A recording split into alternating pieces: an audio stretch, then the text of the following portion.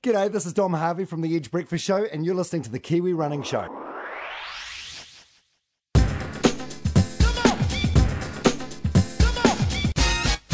Kia ora and welcome to episode number 28 of the Kiwi Running Show. My name is Hayden Sherman and with me here is... Hamish Meacham, as always, and if we're a bit quieter today than what we usually are, it's because Hayden's daughter Flo has just gone down for a nap next door. Yeah. So we're just I'm on daddy duty this week. Yeah, you're doing well, mate. Good job. But Thank you. The running is taking a second. The back seat. Fair enough. Hopefully she doesn't wake up halfway through us going through the news. So. Yeah, exactly. Because there's a lot of exciting news to come. There is. And before we get to that, I should give you a little heads up. We've got one of New Zealand's top middle distance runners. Well, more distance runners. Middle/long distance. Yeah. Yep. So she's just coming off an amazing win last week, and then we're going to do a training talk at the end on how to structure your year coming up for 2017, and in particular, how many races you should be doing. So, and I think this is an interesting one because it's a bit different for everybody. It depends on your goals, depends on if you're racing ultras, marathons, track races. But I'm looking forward to the chat. Yeah, so be good. But first of all, we have a new world record holder in the country. Amazing. And I make no secret of my man crush of on Brad Luton. He's my mortgage broker. Been for a few runs when I was running with the Takapuna boys. And he's a great club man, but also turns out he's a hell of a golfer. Yeah. And has some awesome ultramarathon potential. We had him on the show last week, but run us through the record, Hayden. Run us through what happened yesterday at the Helensville Golf Club. So you've got 12 hours to do as many holes as you can. So I think that's what you're going for, isn't it? It's correct. The number of holes. So you do need to be a good golfer. You can't just jog around the course. You've actually got to get the balls in the holes. So do you remember the record? Was it 230 that he had to break? It was 221 or 222, and he was going for 230. Yeah, cool. So it meant that he had to run about 90 kilometres. And in the end, he did 237 holes in the 12 hours. Yeah, just over 13 rounds of golf. Wow. So think how long it took you the last time you did a full round of golf. Freaking long time. Yeah, I've never done a full round. I've only ever done 9. And that was a few hours. Yeah. So he did 237 holes with an average, what was it, about averaging around 100 around? Yeah. Which is pretty solid. It's really solid. It's what a lot of people hit. I was amazed. He's an 11 handicap golfer, which is actually pretty handy for a guy who only plays like 4 times a year. Yeah. So this runs 100 mile a week. I'll be honest. I was chatting with a mate on Sunday, and we're like, nah, he's underestimated it. And actually, there was a bit of banter. A few of the guys, looking at his build up, had thought he hadn't done enough, long running. Cause he did a half marathon last weekend. Yeah, and won it in 1:14. He's done lots of marathons and half marathons. I don't think he's ever run longer than a marathon. And so the boys were kind of saying, oh, no, he hasn't done enough long stuff. Well, looks like us naysayers were wrong, because Brad has smashed it and playing golf, running 97.7 kilometers. Wow. Just this record blows my mind. And, add to this, he works full time. He's a family guy. He's got a couple of kids. Yeah. He runs every day. Yeah. Tell you what, I would have loved to have, I'm looking forward to talking to him in the future and finding out how today's run was, because he's on that run streak. He's going for 1,000 runs, 1,000 days running in a row.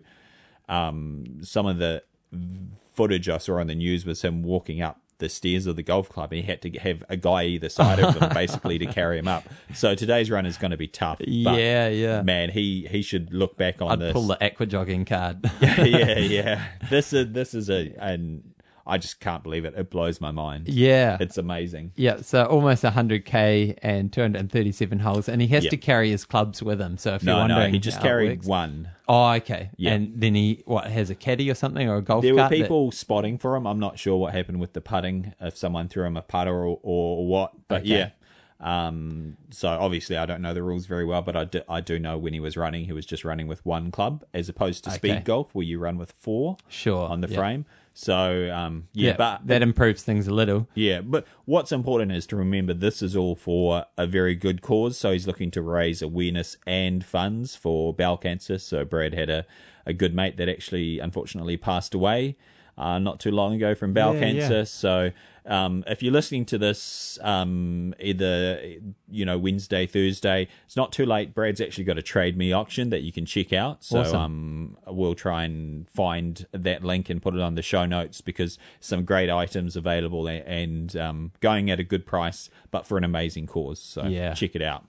Wonder if Brad's got any poo stories from the course.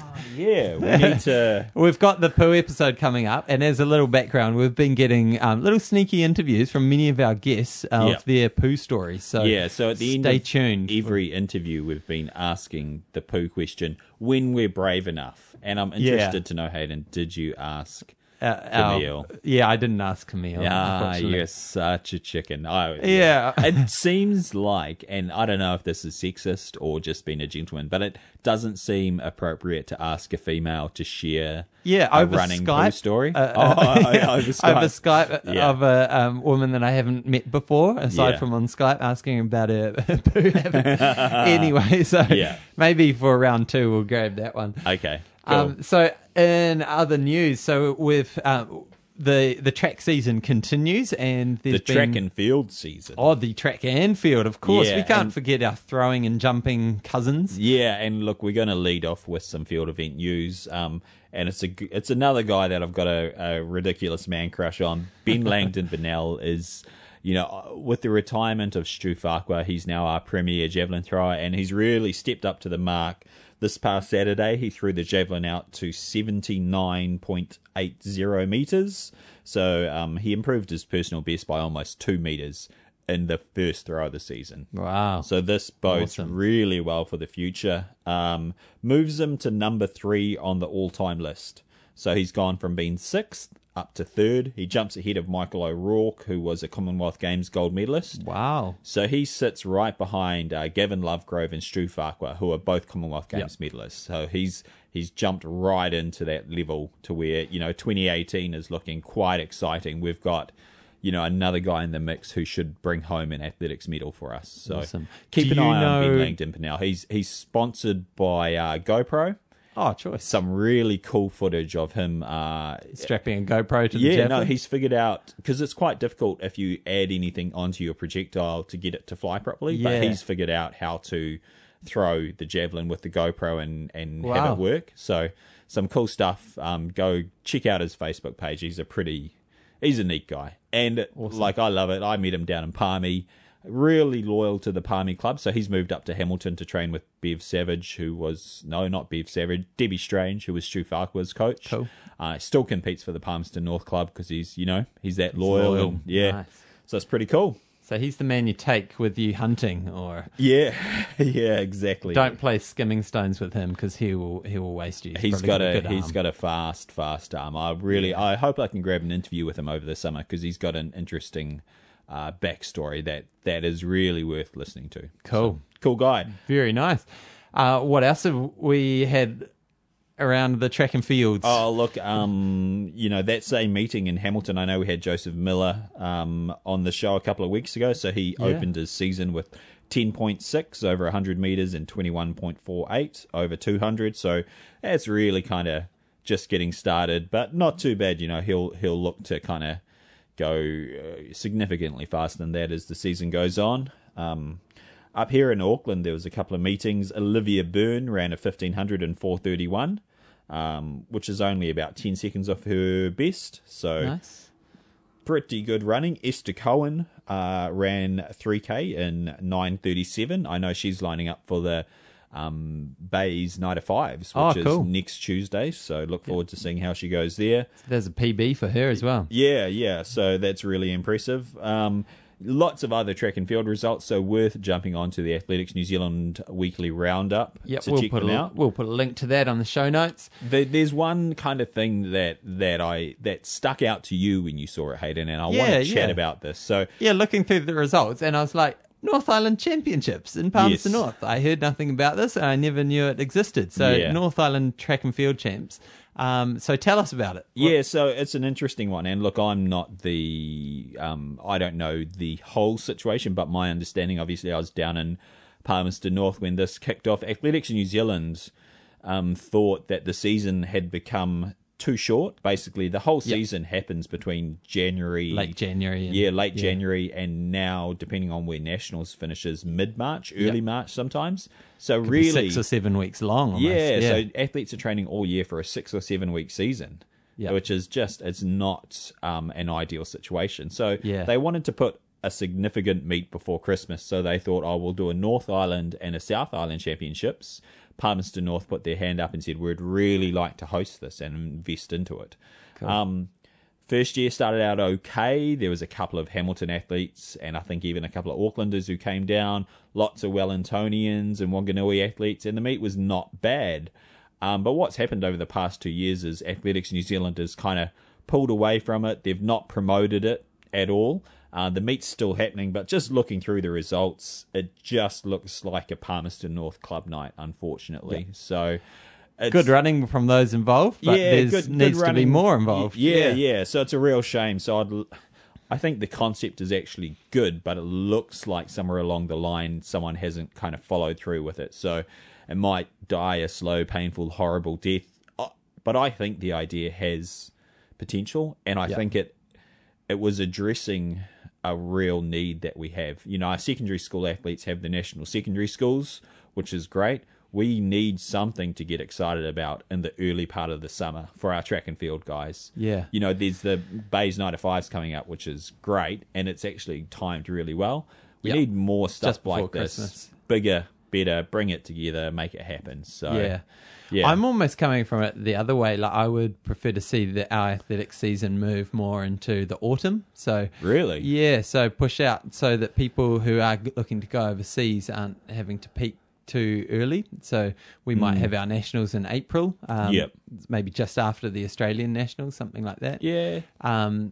And then have cross country lining up with the American season. So in our spring. So now we'd be doing. See, finishing cross-country. What we should do is put a pin in this conversation and follow up with this and make this a training talk. Yeah. You know, how should. It's not really a training talk because it's not going to help you train, but I think this is an interesting topic. How should the Athletics New Zealand season be spaced out? I've got some very kind of strong ideas on what should happen. Because it's basically been the same forever. Well, roughly. and a lot of what we have now worked back when it first started in the 1950s, and we're still doing the same thing. Yeah. And people, there's a lot of older adults who lead our sport, who don't see the need for change. But things are changing. Things are changing. So Yeah. I'd love to talk about that later. Yeah, let's put a pin in it. Right, so moving on to international news, and last weekend at the Fukuoka Marathon, so the 70th running that how of you the say it? Fukuoka. It's not Fukuoka? I don't know. I could be wrong. Fukuoka. Do the Billy T. James version of speaking Japanese. You've got to be constipated and cold. So, Fukuoka. Oh, yeah. Good. Yeah. Good. So, Fukuoka. And it's the 70th running of this event. And this is an event that New Zealand has a huge history in. So Barry McGee won this back in the 60s. So 1960, Barry McGee won in 2:19. Then Jeff Julian, 63 and 2:18. Holy shit, Jeff Julian ran 2:18. And then Mike Ryan. This is a name who is... people forget about Mike Ryan. I know. He's and I never understood this. I never understood why Mike Ryan didn't have the same prestige as other Olympic and Commonwealth Games medalists. So bronze medal at the Mexico Games. Yes. And I think he was the only medalist in that games when we had 68 games, sorry. Yeah. When we had a really strong team coming off the back of the Peter Snell, Barry McGee, Murray Hellberg era. And he was one of the very few European athletes to handle the hot altitude, hot altitude conditions. So Yeah. he did really, really well. 68, so he got that bronze there. He also got a bronze in a Commonwealth Games. Oh, cool. Maybe in 66. Yeah, Jamaica 66, or my memory fails me. I'm pretty sure it was Jamaica 66. But yeah, and then all the way to 1982, Paul Bellinger won it in 2:10. Wow. That's solid. Yeah, like we forget That's how really solid. we forget how good we've been at the marathon, and it's Yeah. kind of like I'm glad we've got a lot of guys running in the 2:20s now. Yeah. And we've got Zane and Jake who are going to do something very special very soon. Yeah. I wish we could get a lot more guys down into these 2:10s, and Yeah. but hey, we need to We're coming after it. yeah, and give due praise to these guys who are running in the 2:20s. One of them being David Ridley, who finished 28th in the Fukuoka Marathon. Constipated and cold, that's the key. Yeah. So David's with the Port Hills Athletics Club. He ran a PB, 2:25.22, which is Awesome. Yeah, really good. Really good Really running, cool. David. So it'd be great. Would be great to catch up with David at some stage and hear about his experience over there. And that it's a long way to go, but I imagine he's really happy with the trip and super happy with that PB. The So, cool thing about going to Japan is you got a lot of company when you are running fast because Yes. there's a hang of a lot of depth there. Yeah. There's the university half marathon champs, and every year have we it's posted this on the ridiculous. show notes before? No, I don't think we have. But- We'll post it on the show notes. I'm going to quickly describe it. The winner Yeah. comes through in, it's a very tough finish with about 4 or 5 guys. Yeah. The winner comes through in 1:01:50 something. Yeah. So, a world class time, not world record style, but these are university runners, so really fast. And then there's just a steady stream of like 1 or 2 guys every 10 or 20 seconds. Yeah. And then you get to about 1:04, and that trickle turns into just a stampede. a stampede. And from 1:04 through to about 1:08, there's just every 10 seconds, there's like a dozen guys crossing the finish line. And it's actually mind-blowing to think, we sit here, we'll go to local races and someone will come through and win in 1:05. We're like, wow, that's amazing. That's awesome. And it is awesome, don't get me wrong. And then the next one will come in 3 minutes later, and then it'll be 5 minutes, and the next one will come in, and then, there might be 20 guys under 1:20. They had like hundreds of guys just streaming through. We're going to post it to the show notes. Check it out if you haven't seen it, because it's actually mind-blowing, and it speaks to the depth that we're talking about in Japanese running. Yeah. So if you want to read a great book, The Way of the Runner, by Finn. Yeah, cool. really By good. the guy who wrote the Kenyan running book as well, eh? Yeah. Awesome. So, well done, Dave Ridley, for your marathon. And then we had over at the Zatopek 10K. Hang on. You always want to skip over the bloody race walking, Hayden. We're going to give a shout out tried to ignore it. Alana Barber won the 20K race walk at an invitational meeting in Melbourne. She walked 1:32.59, which is just 9 seconds slower than her national record. So things looking really good for Alana and her partner, Quinton Rue, who he walked 1:24.57. So really looking forward to a good season for our 2 premier race walkers. Now we can talk about All right. this So the 10K. Zatopek. So the Zatopek 10K, I don't know how long it's been going. Long time. A long time. Obviously named after Emil Zatopek, the famous Czech runner. Czechoslovakia? Yeah, let me Google that. Yeah. We should know this stuff. And so he's obviously not Australian, but he was... No, well, the reason so the Zatopek 10K is in Melbourne. His best Olympics, he's Czechoslovakian. His best Olympics were in the 56 Melbourne cool. Games. Yeah. So he won some medals in 52 in Helsinki, but he dominated Melbourne. Yeah. Like really, really good stuff. And a really interesting character. And so it's cool that that race has been named after him. And it is probably the premier Southern Hemisphere 10,000 metre event. Yes. I would say so. Certainly in New Zealand and Australia, all the longer distance guys and girls head Flock over to there. it. Yeah. Yeah. So that was on last Thursday, and we had a Kiwi winner And I don't remember the last time we had a Kiwi winner. Do you, off the top of your head? Robbie Johnston would have won this. Yeah. I'm sure. I don't know. Yeah. I should know. Kim Smith ever come down to do it? No, I don't think so. I think there would have been a Kiwi winner at some stage, but that doesn't detract. Anyway, we had one Camille. on Thursday. So Camille Buscombe went out with the pacemaker, and it was kind of set up for her and I might get the name wrong, Eloise Wellings. I think it was her. Correct. And so they went through pretty quick, about 16 minutes flat for the 5K. Then the pacemakers dropped off, and it was a windy night, and Wellings dropped off, leaving Camille to do it all on her own. And on a tough, boy, did she do it! Night. Yeah. So she won in, have you got the results in front of you? I'm trying to dig them out. 32-20. Oh, no, last year 32-34. Yeah, so 32-34. Last year she did 32-26 in much better conditions and with company. Yeah. So you've got to say this run is probably a sign that she's on an upwards trajectory. Yeah, and look, all of the main female athletes that she beat, she's been training with them. She's been up at altitude training at Falls Creek, which is the main altitude training base for the Australian athletes. These girls are kind of professional athletes. They made it to the Rio Olympics. Camille does not, and I know we're going to talk to her in the interview.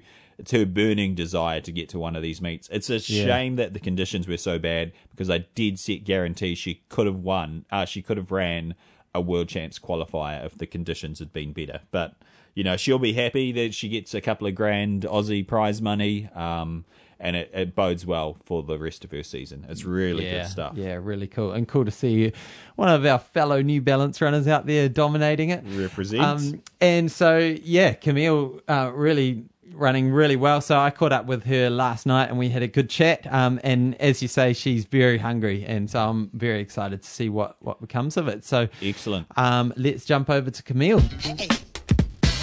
So with me on the phone is Camille Buscombe, who's just come off a fabulous win at the Zatopek 10K over in Australia. So congratulations, Camille, and welcome to the show. Oh, thank you.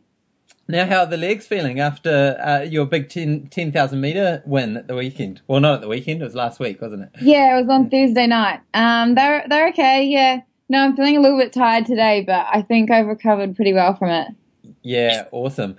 Now, what was your kind of plan going into it? Like, did you think a win was on the cards? Because from memory, I don't know if we've had a winner at Zatopek, which is probably like the premier 10,000 metre event I'd say in the Southern Hemisphere, but I don't think a Kiwi's won in maybe a decade or more.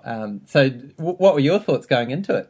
Well, it was kind of like, so I've actually been in the process of changing coaches and things, and so I actually went across to Australia to Falls Creek to train with Melbourne Track Club nice. a couple of weeks before the race, and so we thought, well, I might as well do Zatopek just to see if like the training's kind of working.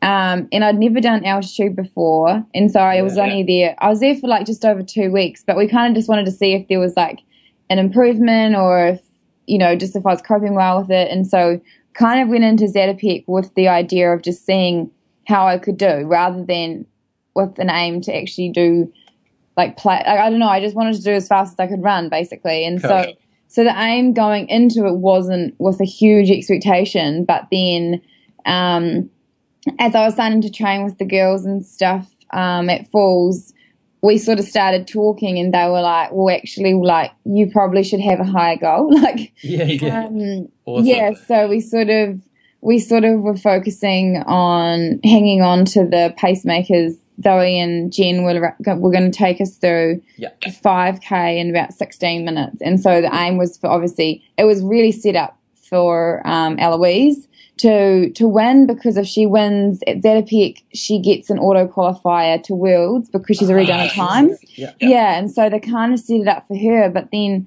I guess she kind of dropped off quite, sort of unexpectedly earlier on. She just didn't have a good race, and I mean, and so I kind of was the one that they ended up pacing, and then so they paced to 5K, and obviously, which was amazing. But then, I mean, it was another 5K, and it was really windy and horrible weather. So really? Obviously, it was going to be difficult to hit like the time standard that I was kind of after. And so I was sort of just like, well, just get through the race, run well, feel good, and then I can build on next time. Awesome. So it was good.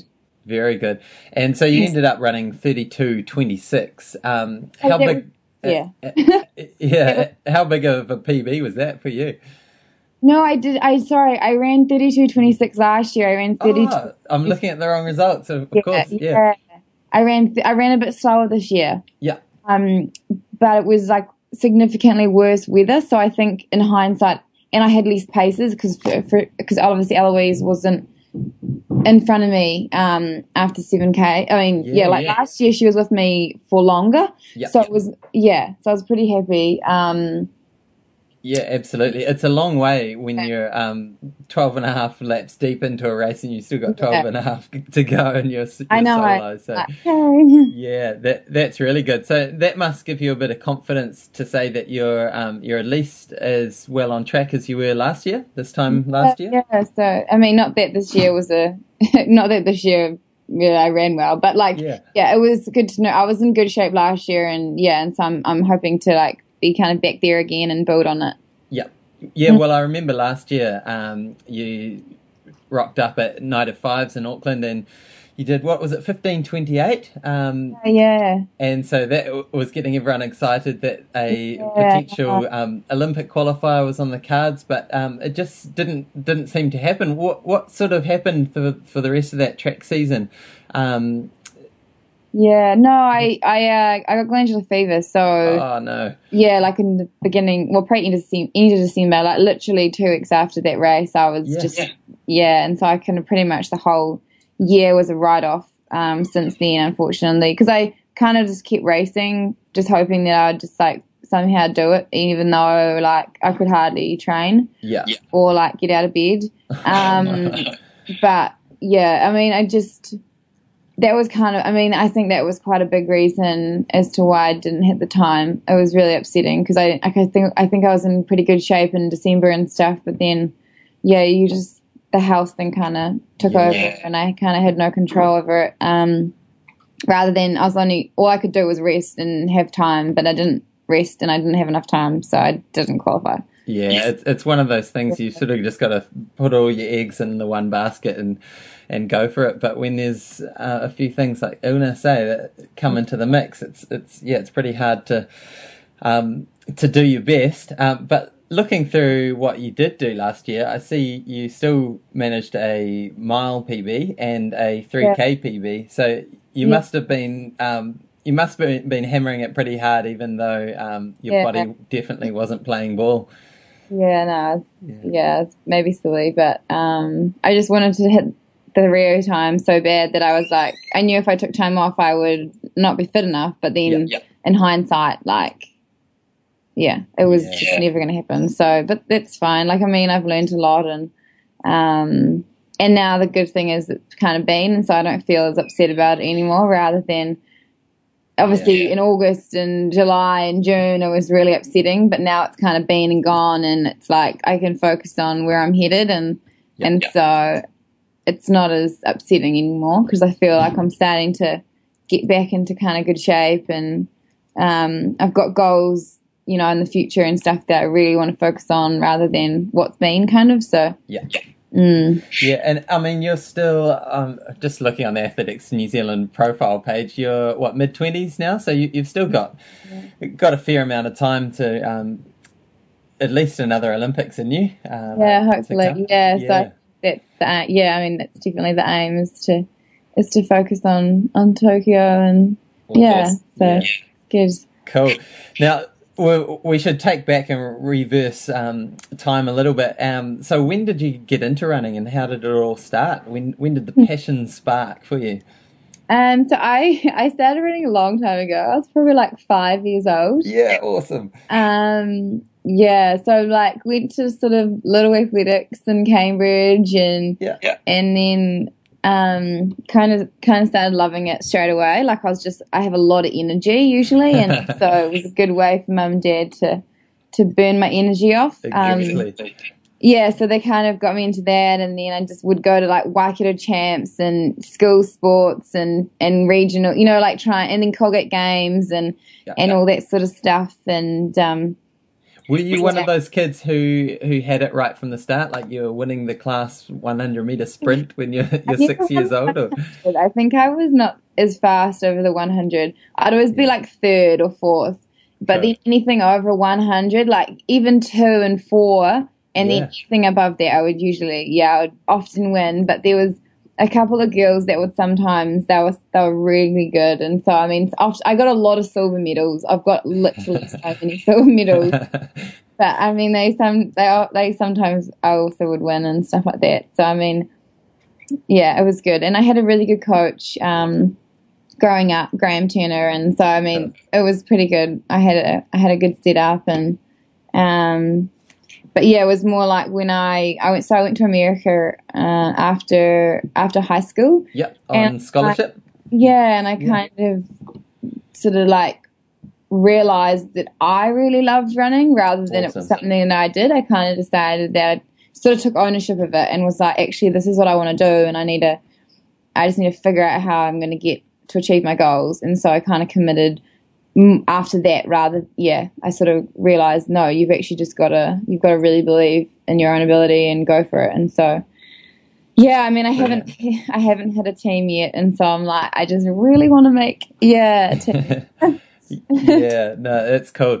And we definitely find that with people who go over on scholarship, it does one or the other. Either it kills your running, and you come back sort of realizing that you never liked it, or it does the opposite and it really sparks that fire. So it's cool to hear that it was the latter for you.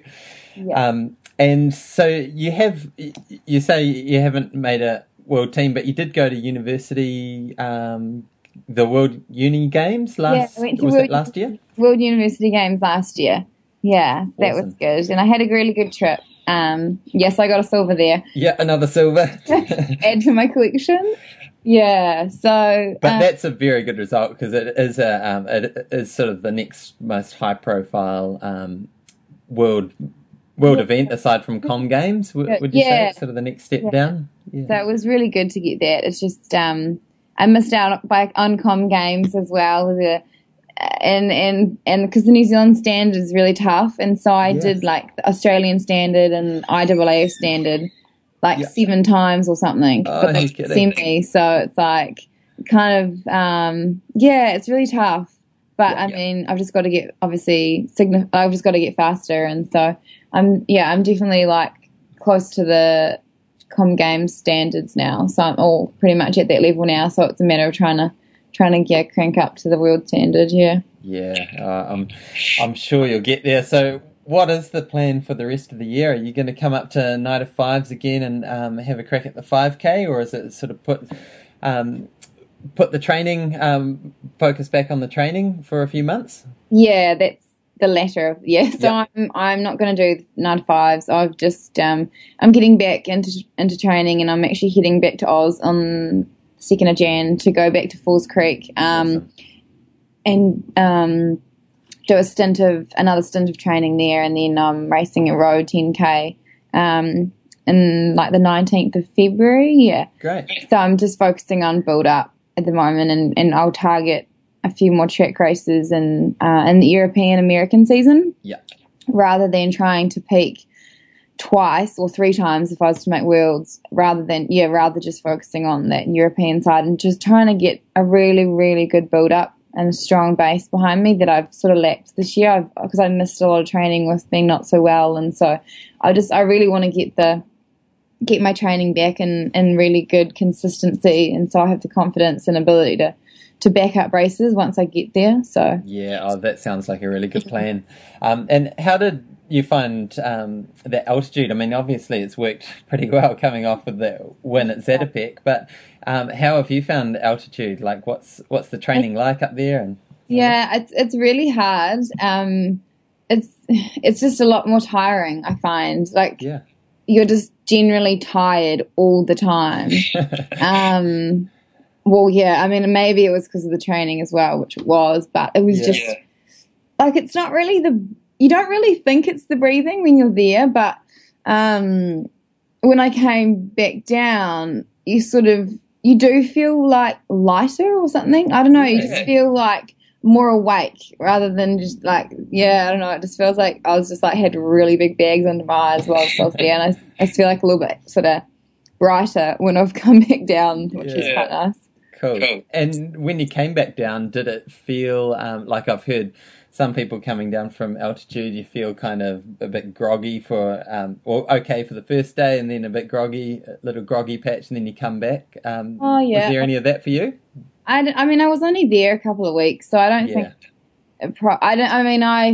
I actually just felt better rather than worse. You know, I didn't. Yeah, I just felt better because I didn't feel like I had. And I got down on the Tuesday and raced Thursday, so like it was only 2 days, and then I flew home the next day. So I don't know. Yeah, there wasn't really like I wasn't in one place to kind of figure out if it was, what was making me tired or not tired. You know, Oh, cool. Now, is 5K, do you think, going to be the focus, or has this, last year at Zatopek and this year fueled that fire to go up to the 25 lapper?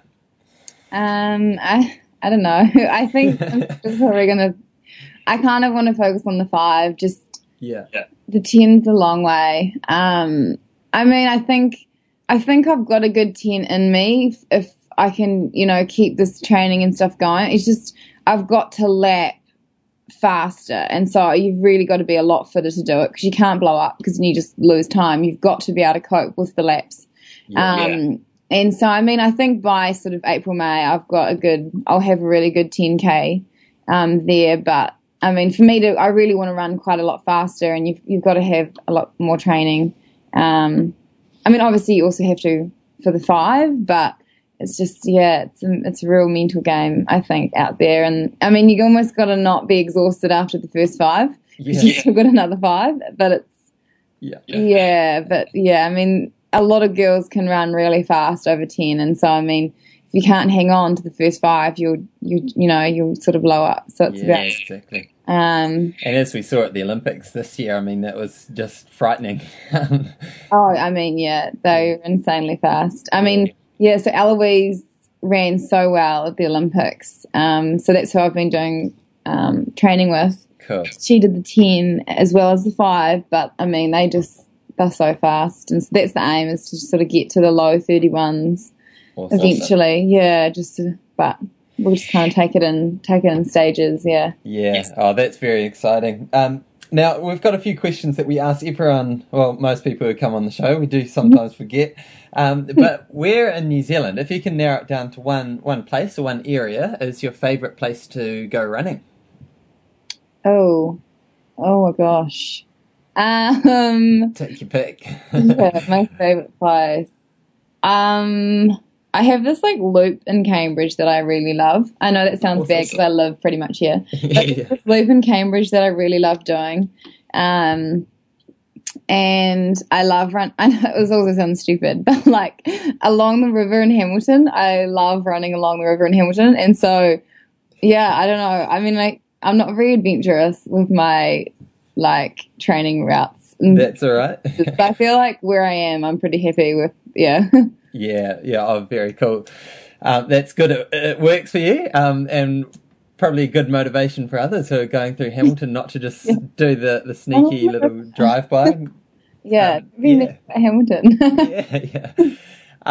Now, what about food for you?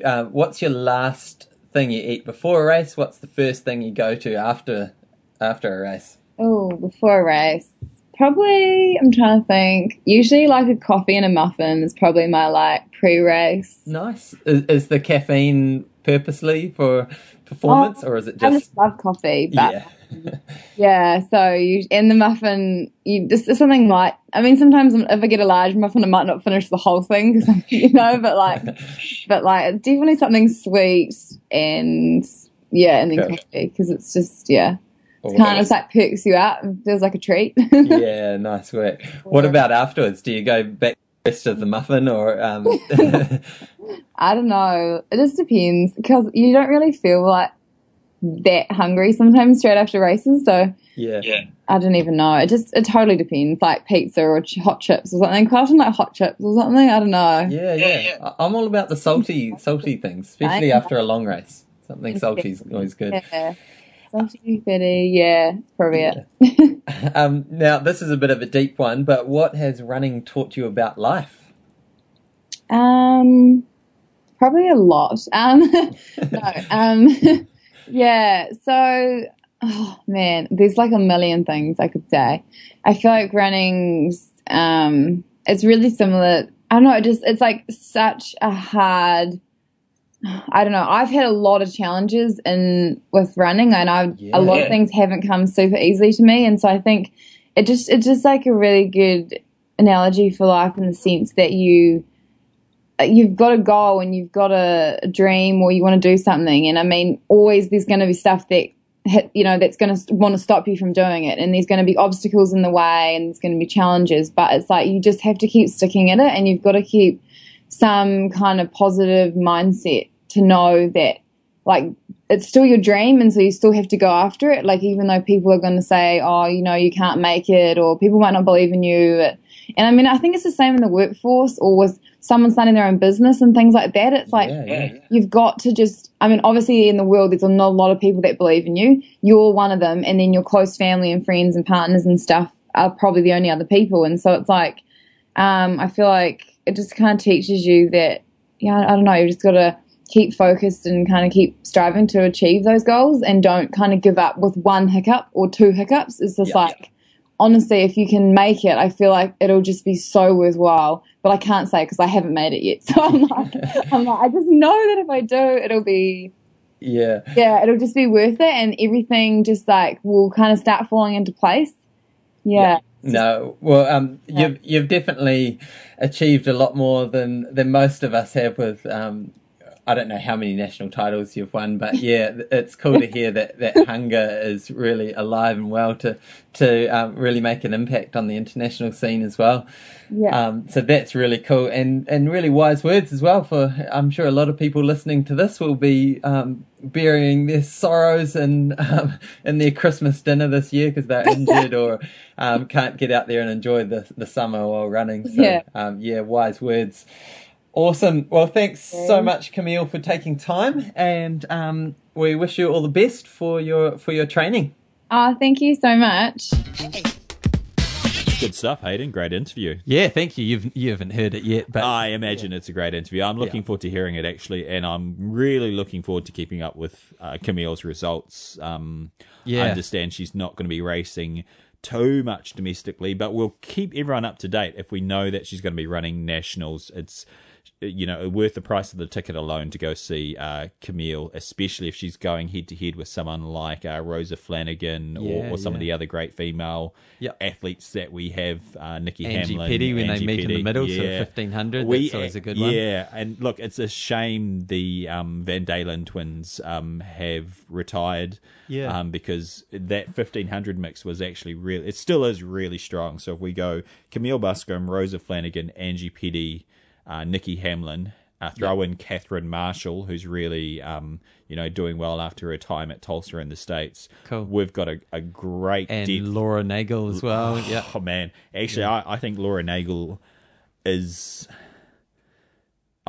We've got some great female athletes. I think Laura Nagel's really gonna come through. I wouldn't be surprised if from the 800 through to the 10K, if we had about 4 females qualify for the world champs. Awesome. I think we'll have at least 2. I wouldn't be surprised if we doubled that and got 4 there. Yeah. So, very exciting. It's going to be a very exciting summer. So, and what's cool about Camille, like she said, she's in base training at the moment. This was just come out of training, come off altitude, and just see what she's got in the tank. Yeah. And so she's actually putting the racing on hold, and she's going to training mode for the next few months. So That's she's cool. not going to focus on a New Zealand summer. Yep. Focus on getting some qualifying times. And this speaks to our training In talk Europe, of racing versus training. Yeah, good transition. I'm going to ruin that transition yeah. and roll us back. We're talking Yeah. about our fabulous middle distance runners, and one result we missed, Hamish Carson over the weekend in Honolulu. Yes. That's the one we missed. You know, we've talked about how mind-blowing Brad Luton's golf performance is.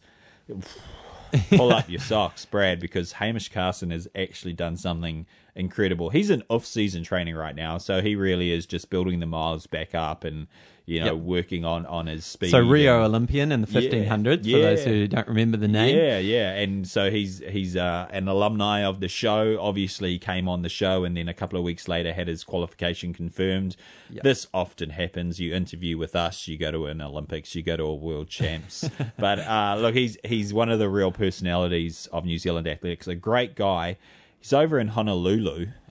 He's gone over for the street mile. So they have the Honolulu Marathon every year, it's not one of the top 5 marathons in the world, but it is one of the top 5 in the United States. And it's an event that New Zealand has a good history in. I believe Jack Foster won this race. Yep, back in the 70s.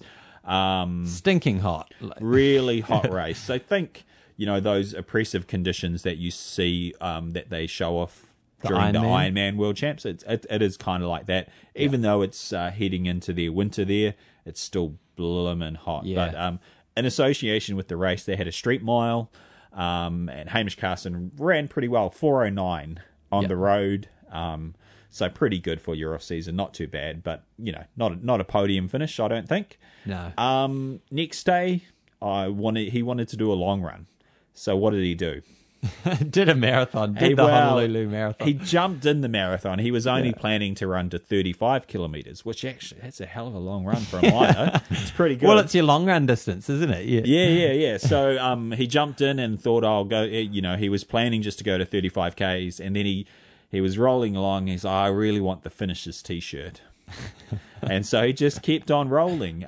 Rolled across the finish line in 2:27. Is that correct? I think so, somewhere around there. Finishing in 9th place overall. And he got that finisher's T-shirt. Pretty cool. So, really good. And he went through in about 70 minutes at the halfway, so not exactly your typical Sunday run. Yeah. Look, I find it really interesting. 2:27 off the back of a 4:09 mile the day before. Hamish Carson has got wheels, but it actually speaks to his potential over the longer distances later. Yeah. Really maybe good. The 5K, I don't know. Yeah, we'll see. But looking forward to having him and the other top guys back over the summer and going head to head. It's going to be a very exciting track season. I wonder if Arch Jelly's going to tell him off for doing the marathon. Maybe. Hamish, well, told you not to run that marathon. John Walker used to do this. He did this. I know he did it at least once. He ran the Rotorua Marathon. Yeah. And he went off just at his normal long run pace, which wasn't mucking around. So John Walker led the Rotorua Marathon, got a big lead on everybody, and then pulled out at about 32K. Didn't necessarily tell people that he was planning to pull out. So there was quite a few of the other runners who were, spitting tacks at him. But he was like, just wanted to get in my long run. McDonald's is at the 32K mark. I think that would have done it. Yeah. So look, now that I've ruined our perfect segue. Yes. Well, it's still a very awkward segue back into our discussion. So planning for next year and how many races should you do? So let's break up the listeners of the show who we've got track runners, we've got road runners. So track runners usually doing shorter distances, anything from 800 up to 5K, 10K. Mm-hmm. Then we've got the road runners, sort of 10K to marathon. And then we've got the ultra runners beyond that. And then we've got trail runners as well. So we've got a lot of different audiences. So how do we tackle this one? Yeah, I don't know. Look, I want to talk about it in terms of philosophy. So I think how much you race can be informed by your philosophy as a runner. Cool. And so this universally holds true whether you're running 1,500 meters on the track or 100-kilometer trail ultra marathons. Yeah. And some people, and we can name some names here because there are some prodigious races in New Zealand. Mel Aitken, Brad Luton. Give me a couple more. There's people who we go through these weekly results, and they're in there every week. You know, Jono Jackson will run a park run most weeks if he's not racing something else. Paul Martelletti, he's done, 6 marathons? Did we count it? Or was it 5 or 6? Yeah. In the space of about 6 months. Yeah. So look, my very firm opinion, which is just that it's an opinion, if you are going to race all of the time, you are by definition making a slight sacrifice to your peak performance. Yeah. So if you want to put forward a peak performance and be your very best a few times a year, multiple times a year, or even once a year, I think you need to train very kind of in quite a structured way towards that goal. Yeah, have times when you don't race, you're specifically focusing on your training. And the recovery as well. Yeah, I find it hard to believe that that an all-out race can fit into your general preparation for an event, no matter what that event is. Yeah. And, you know, people might argue that. But then I guess the flip side of that is these people actually do really well. The names that we just mentioned, these people are actually fantastic athletes. Yeah, I mean, Paul Martelletti, is he the fastest Kiwi this year? Definitely. I think he's been the fastest Kiwi for a few years. 3 or 4 times over. Yeah. So, but what these people are doing is they're making running their lifestyle. Yeah. Which equally, I think this is incredibly valid. So, and in a lot of ways, I wish I could be like this, but running is, just going and racing is a part of their life. It's a part of what they do. It's a part of who they are. And so they go, they make a choice to go out and do this almost every weekend. Yeah. And it works for them. It works really well. They just roll on and on and on with a really high level of fitness. But my opinion is you sacrifice that kind of final 2 or 3% that you might be able to gain by having a more focused build-up. Yeah, absolutely. And the way I explain it to my runners, I totally agree with you. And the way I explain it is I pull apart what's involved to run a marathon. So typically you hit your peak about 3 weeks out from the marathon, then you taper. So effectively that taper, you're not maximizing your training volume. Yeah. And then you do the marathon, and although some people like to deny it, but if you race the marathon properly, it takes around about 4 weeks to actually recover from that thing. Agreed. And so you've effectively lost 7 weeks. Not lost it, but you've got 7 weeks of less than optimum training. So if you've got, let's say, 4 marathons in there, 7 times 4 is 28 weeks. So you've lost over half of your year to less than ideal training. Yep. And sure, the marathon itself does help to improve your fitness, but compared to 42K, compared to, I don't know, if you're a high mileage guy or girl doing 100 mile a week, you're going to get a lot more benefit from that 100-mile week, and it's going to be less taxing on your body as well. Yeah. So, that's how I explain it to people. But that's the case for the marathon. So I usually say to people, aim for 2 marathons a year. For most people, some people actually say just do 1 and have more half marathons in there. So you might have 3 half marathons. Yes. That's the case if people want to step up to a new level, find a new plateau of their ability, cut back on the racing, go for shorter stuff. And then occasionally 3 marathons if you're already at that level where you want to be, and it's more about maintenance. Yeah. What we see a lot now with the running community is there's just a prodigious amount of half marathons. Yeah. Like, count them up. How many half marathons are there in New Zealand? There's got to be ridiculous. Hundreds. Hundreds? Well over 100. Yeah, anyway. I'd say over 100. Any given weekend, living here in Auckland, you can drive less than an hour and find a half marathon most weekends. Yeah. What are your views, Hayden, on racing regular half marathons? Because there's not that many people who race more than 3 marathons a year. They really do fit into the extreme category. Good on them. That's awesome.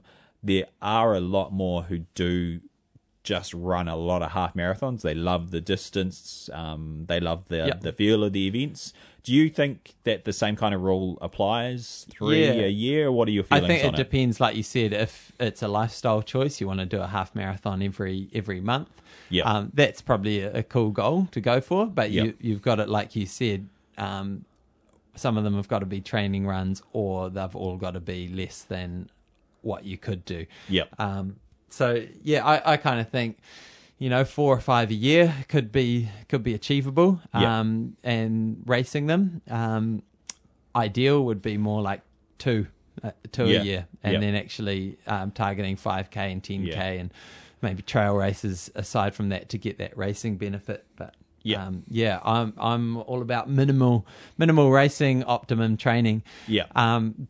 But like I say, there's a lot of people who want to do it because it's a great experience. I tell you what I'm a big fan of is, look, and it's not for everyone, so the track athletes that I coach, I wouldn't have them do it that much, but for roadies and even trail runners, I'm a huge fan of the park runs. Because the atmosphere within a park run tends to be so relaxed that there's very little chance of you accidentally getting really G'd up and giving a maximal effort, which could sacrifice, your training throughout the week. It's more like the sort of workout you get if you rock up to a running club and join in a workout, or come to a Tempo Fit session, or join a group.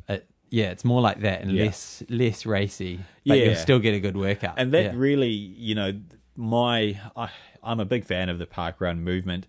And I think for runners who aren't tied in with coaches or club structures, I think it's a great way to give yourself a structured workout each week. They're all 5K, which means basically they turn into either 18, 20, 25, 30-minute tempo runs, basically. So you're getting in that perfect tempo run distance every week in a controlled environment that is replicated week in, week out. And it connects you to your community. They really encourage volunteering and stuff. They're awesome events. So I guess that's kind of my exception to the rule. If you do want to race a lot, you by definition, you can't put 100% in all of the time. So something like a park run where the pressure is less and you can more easily control what you're going to run because you know the course and you know the people. I think that's sensible. And a lot of the runners I coach actually will opt for sort of a pacing. So I might say, okay, you're not allowed to race this one. I want you to run it easy. And they might pace the 25-minute group or the 30-minute group, which is a really cool way of doing it.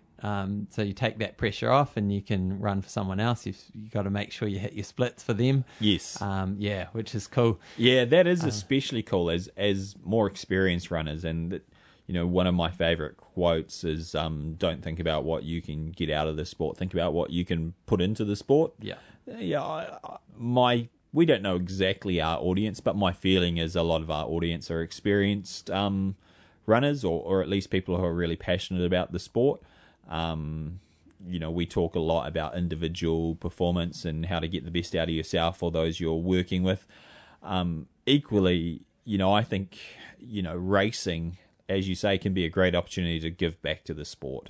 So, you might really enjoy the atmosphere of a race and previously have been the type of person who races 8 half marathons a year.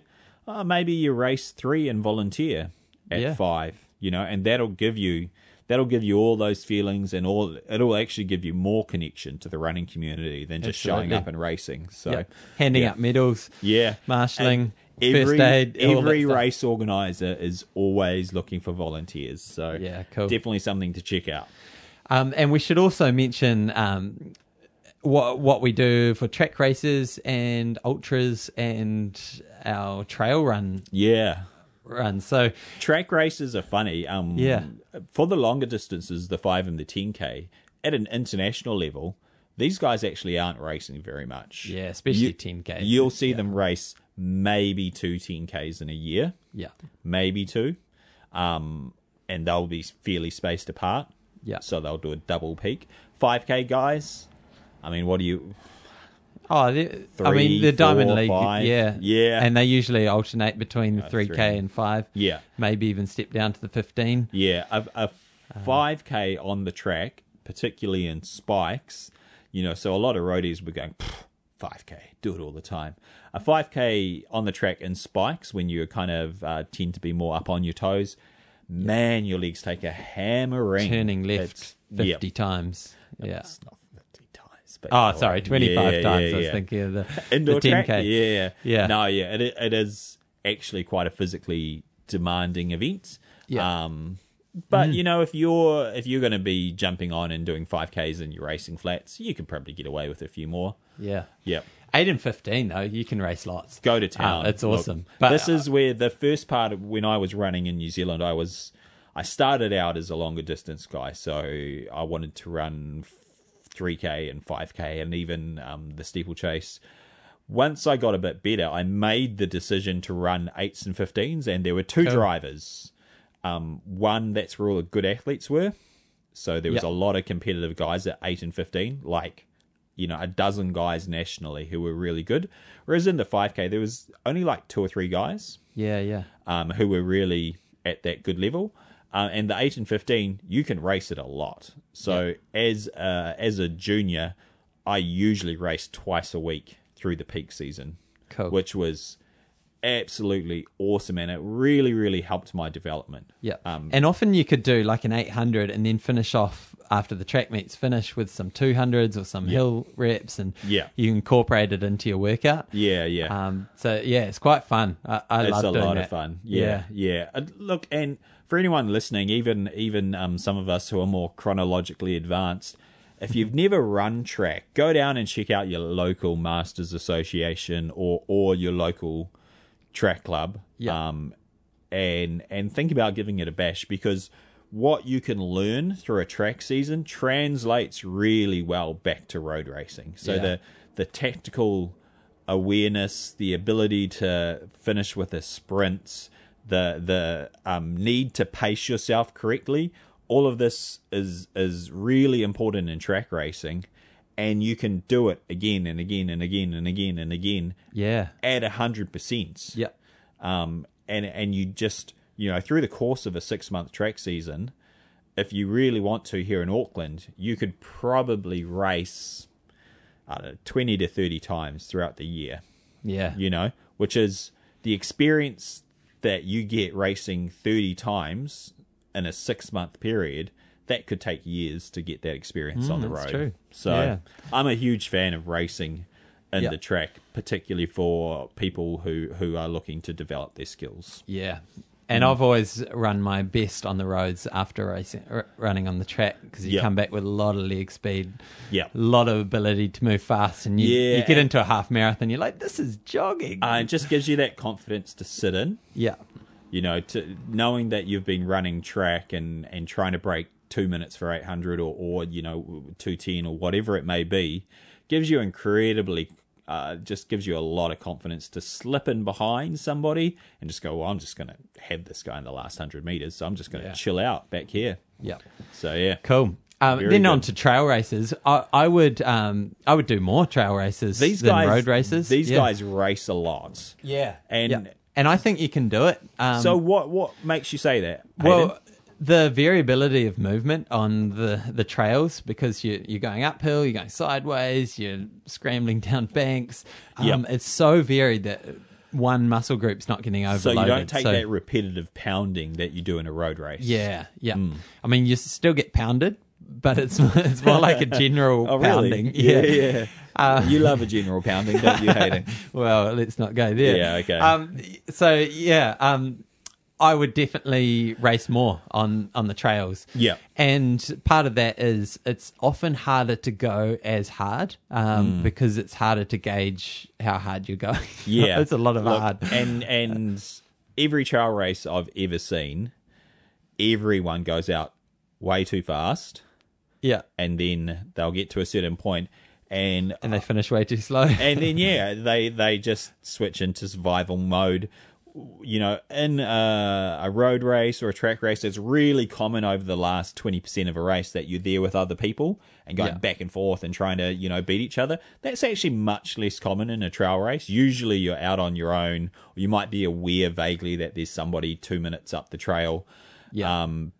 But because of that spread that happens over a trail, an ultra trail event particularly, a lot of the time people have gone out hard and they just are getting through and finishing. They'll go, I'm just going to switch into this space and get through, and I'm going to hold on to, you know, you know, I'm going to come in under 6 hours. I'm going to hold on to this top 20 spot, or I'm going to hold on for the win. Yeah. You know, so often, you know, there's no doubt that these are hard events and they knock you around. But I don't want to say this offhandedly, but a lot of the time people aren't putting forth that, you know, that real gut-busting 100% effort that you often do in, let's say, a marathon where you have a goal time that you just, you know, you want to hit your splits and you want to get under 3:10, and, you know. Yeah. I feel happens like less in a trail race. Yeah, I mean, I don't know the science behind this, but I feel like there's some sort of nervous system fatigue that you get from a marathon or a hard half marathon that you don't get from the variability of the intensity in a trail race. Yeah. And so it'll be interesting to talk to a sports scientist about that, whether there's something going on deeper. But I feel it's more muscular in a trail race. Yeah. Well, and we see this even domestically. A lot of guys are able to come back and do back-to-back trail races very successfully. Yeah. And certainly amongst the average ultra trail runner, very common to do at least 4 or 5 events a year. Yeah, big ones. Yeah, big ones. So and that's not to say you're not getting as beaten up in the actual race. You're not feeling as hurt, but it's the well, look, and what happens afterwards, how fast your body can recover. What's interesting is this is a relatively new aspect to our sport in terms of its becoming really popular. Yeah. What we've seen with the road running is people do wear down over time. So we all know of guys in their 50s and 60s who continue to do these road races, and they've got a little bit of a shuffle. I call them the cardio Frankensteins. Yeah, wow. You get this road sort of hobble, and like Quasimodo going along the road. And look, the sensible ones have long since switched to cycling or triathlons or something like that. Yeah, or trail running. Running. But you see a lot of the ones who are still running, and there is no doubt that hard road running takes a toll on your body. And whereas time will tell what these trail runners will look like in 20 years.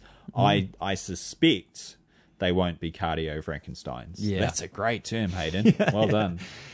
So hopefully that gives you all a few ideas for next year. Probably what is this guy talking about? If you disagree with us, or even if you agree, as always, we encourage your feedback. How do people get in touch with us, Hayden? Yeah, so krs@tempofit.org. And we've had a few emails come through. Been really encouraging as well. So thanks so much for those who have sent them through. So definitely now is the time to think about planning for next year. You don't want to just go through and book in all sorts of races without a bit of a thought to why am I doing it? What are my goals, and how can I best get to those goals? So if you need a bit of outside opinion, of course, give us a call at TempoFit, tempofit.org.